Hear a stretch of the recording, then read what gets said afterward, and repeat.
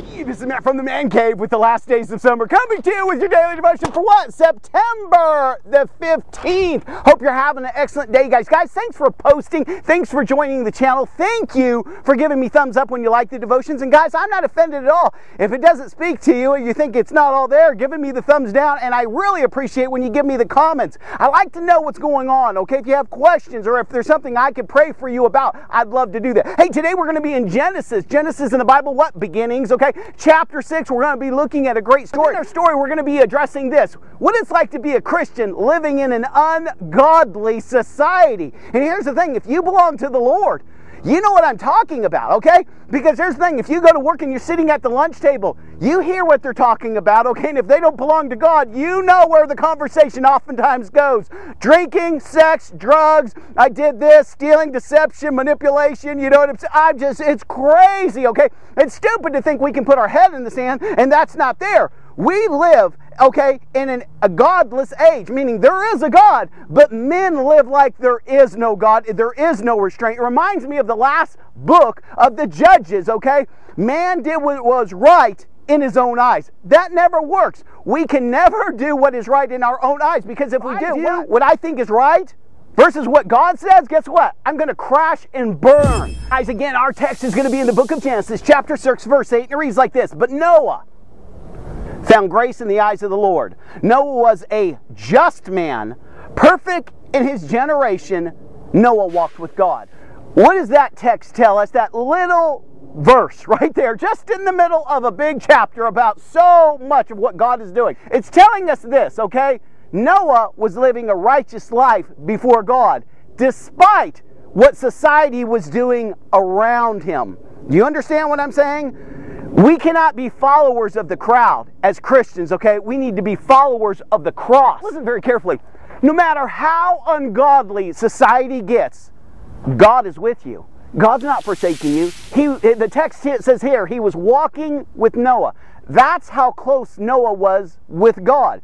Noah was drawing nigh to God, and as he did that, God drew nigh to him. Noah lived in probably the most wicked time in the history of man. So much so that it drew the attention of Almighty God, where God decided, hey, I'm going to destroy my creation. But I'm not going to destroy you, Noah, okay? Nor your family, okay? Because you've been following my ways, okay? What was going on during Noah's day, okay? Rape, murder, lying, deception, thievery. I mean, just everything that you could imagine man is capable of, man was doing during the days of Noah.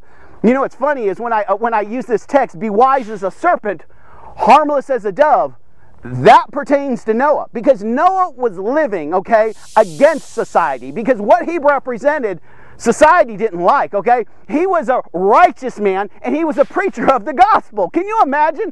Everybody's raping, stealing, they're living like hellions, okay? And then here comes this guy, Noah, and I could just imagine Noah had a little bit of an attitude, maybe like a mountain man. Hey, what you're doing's wrong. Who are you, old man? I'm a child of the living God. That's who I am. What you're doing's wrong. You're going to give an account for it one day. Get out of here, crazy old man. Do you see what I'm saying? But he continued day in and day out among the godlessness of society, living in righteousness God's way. Noah's day, they were sacrificing people. In Noah's day, they were worshiping every kind of idol, okay? In Noah's day, again, they were just doing these things that I don't even want to mention. Just every evil that was known to man, man was doing. Man wasn't satisfied, okay? And so he's longing, he has a void in his life, and here's the thing, it was just so destructive, so evil, and so full of darkness during that time, and yet there was one light, Noah. Well, man, I'm not in Noah's day, I know. But you and I are constantly around evil and around the same types of people that were there represented in Noah's day. Do you realize that? How hard is it to live like Noah? How hard is it to live in righteousness? How hard is it not to do the things of the world? How hard is it to tell you? It is very difficult, okay, to live God's way, to live in righteousness. And outside of Christ, it's absolutely impossible. You can't do it.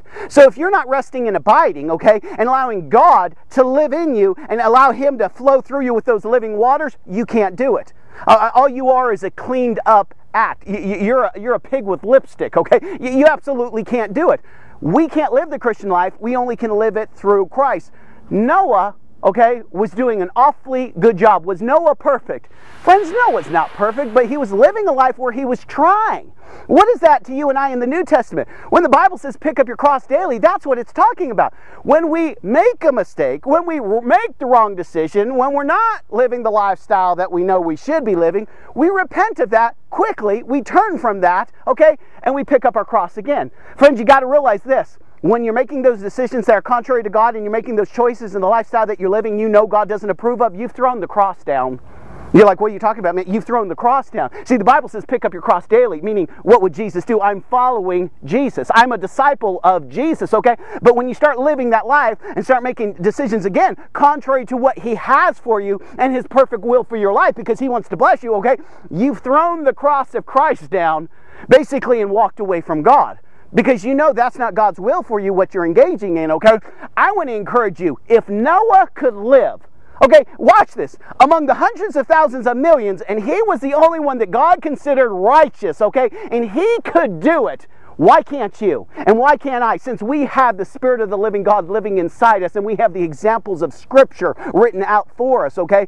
Hebrews says there's a crowd of witnesses cheering us on daily to live that life. Again, is it hard? Absolutely it's hard. Is it hard to live like Noah among the trash of the world and the evil of the world? You know what I'm saying? Is it? It's absolutely hard. Okay, is it impossible? No. Noah did it, okay, and we can do it through Christ. I know there's someone out there and says, well, Matt, you seem to be living in righteousness. I am. Perfectly? No. Do I make mistakes? Yes. Do I repent of those quickly? Yes, very quickly, okay?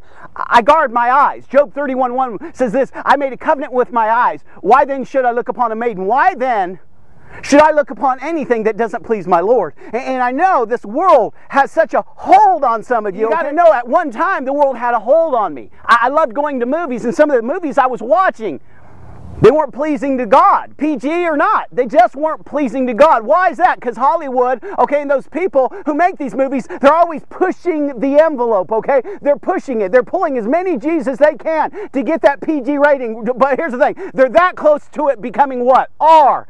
But I don't want any of that in my life. The music early on that I was listening to, again, it wasn't glorifying to God. It was the same as the world. I wasn't listening to Christian music because it wasn't hard enough, okay? But listen, I committed that to God. What happened? He helped. There were all these different things in my life that God started addressing.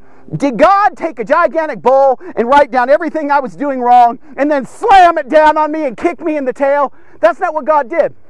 He came upon me so wonderfully, and He came upon me so gently.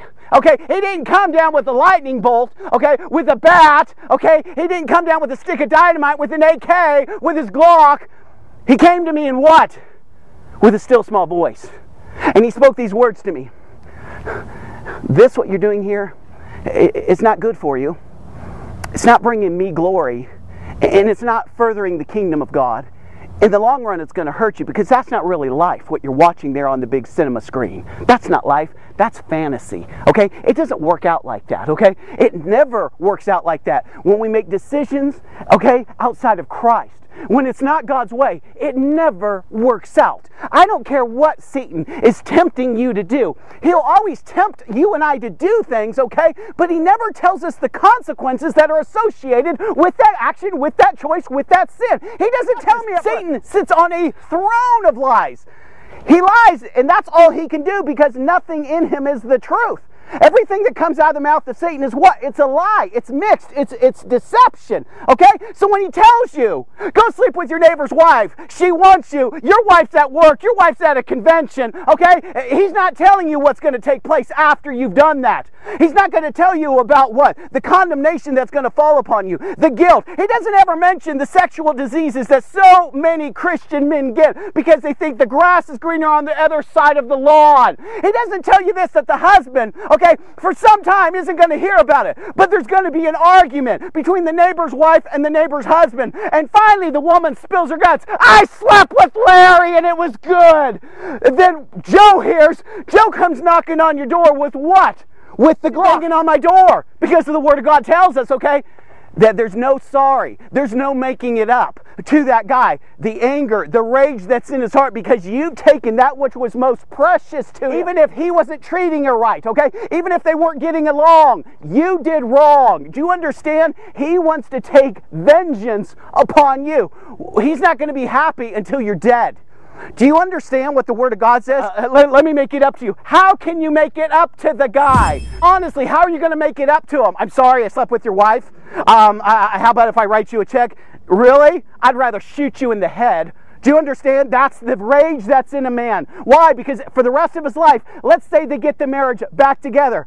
For the rest of his life, every time he's sleeping with his wife, you're in his mind. You know what I'm saying? Oh yeah, he's thinking about your sorry tale. He would rather think about you dead, okay, than to be with his wife thinking about this guy slept with my wife. I can't believe it. It takes every part of a man and all of the grace of heaven to forgive that kind of injustice. It's possible, okay, but most likely that guy will be in jail because he just shot you in the head. That's what the Word of God says. Satan is a liar. Do you understand? And Noah was righteous. Don't think during Noah's day that there wasn't women propositioning Noah. Hey, let's sleep with the preacher man. Let's just do it one time, just for the fun's sake. Friends, do you understand what I'm saying? He was living in righteousness. He had to make the best decisions. He had to make decisions that were based on the Word of God, based what was good for him, okay, and his family, and what was going to draw down the favor and the blessings of God. That's the life he was living among the ruins of society. He was living in a time kind of like what you and I are living now. Okay, in a time like you and I are living right now, where everyone wants to do what they want to do, and there doesn't seem like there is any what? Consequences, okay? There's no restraint on the inner man. A lot of that has to do with what? The restrainer slowly being tapered away and the spirit of lawlessness coming into what? Our lives. Okay, and so we're seeing things that we've never seen before. But again, let's go back to Noah. Let's not focus on the negative. He was living it, and if he was doing it, you can do it. What one man can do, another man can do. And my Lord Jesus, he did it. Okay, he lived the life. But not only him, Noah lived it. Who else? Elisha. Who else? Jeremiah. Who else? Ezekiel. Who else? Isaiah. Job. Paul. Peter. James. You with me? John. We could go on and on and on. They were living amongst the ruins of society. They were living amongst the depravity of men. They were living in dark times, just as you and I are living in dark times. It is possible. Guys, there's people out there, listen very carefully, that will try to convince you, okay, that it can't be done, that you can't live that life. Cave in, go see this movie, listen to this, sleep with her, do this drug, get drunk as a skunk. They'll tell you, hey, the Christian life, it's impossible to do. I couldn't do it. No one can do it outside of Christ. It can be done. You can live that life because God gave you everything you need to live that life Himself. You be the Noah in your neighborhood. You be the Noah at your work. You be the guy that turns the other cheek, that allows that person to cut him off, that takes the injustice, knowing that God will make everything right. You be the person that shows mercy and grace.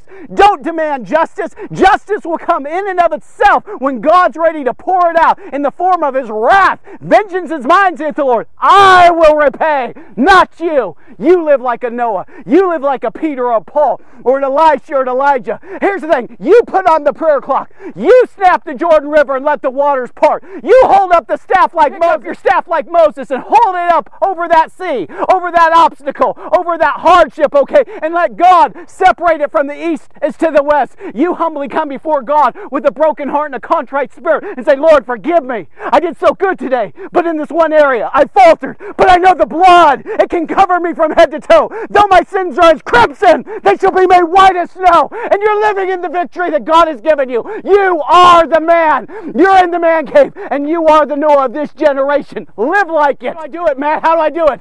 I can do all things through Christ, which strengthens me. Bow the knee. Bow the knee, and you won't have to bow it later. Hey, this is Matt from the Man Cave.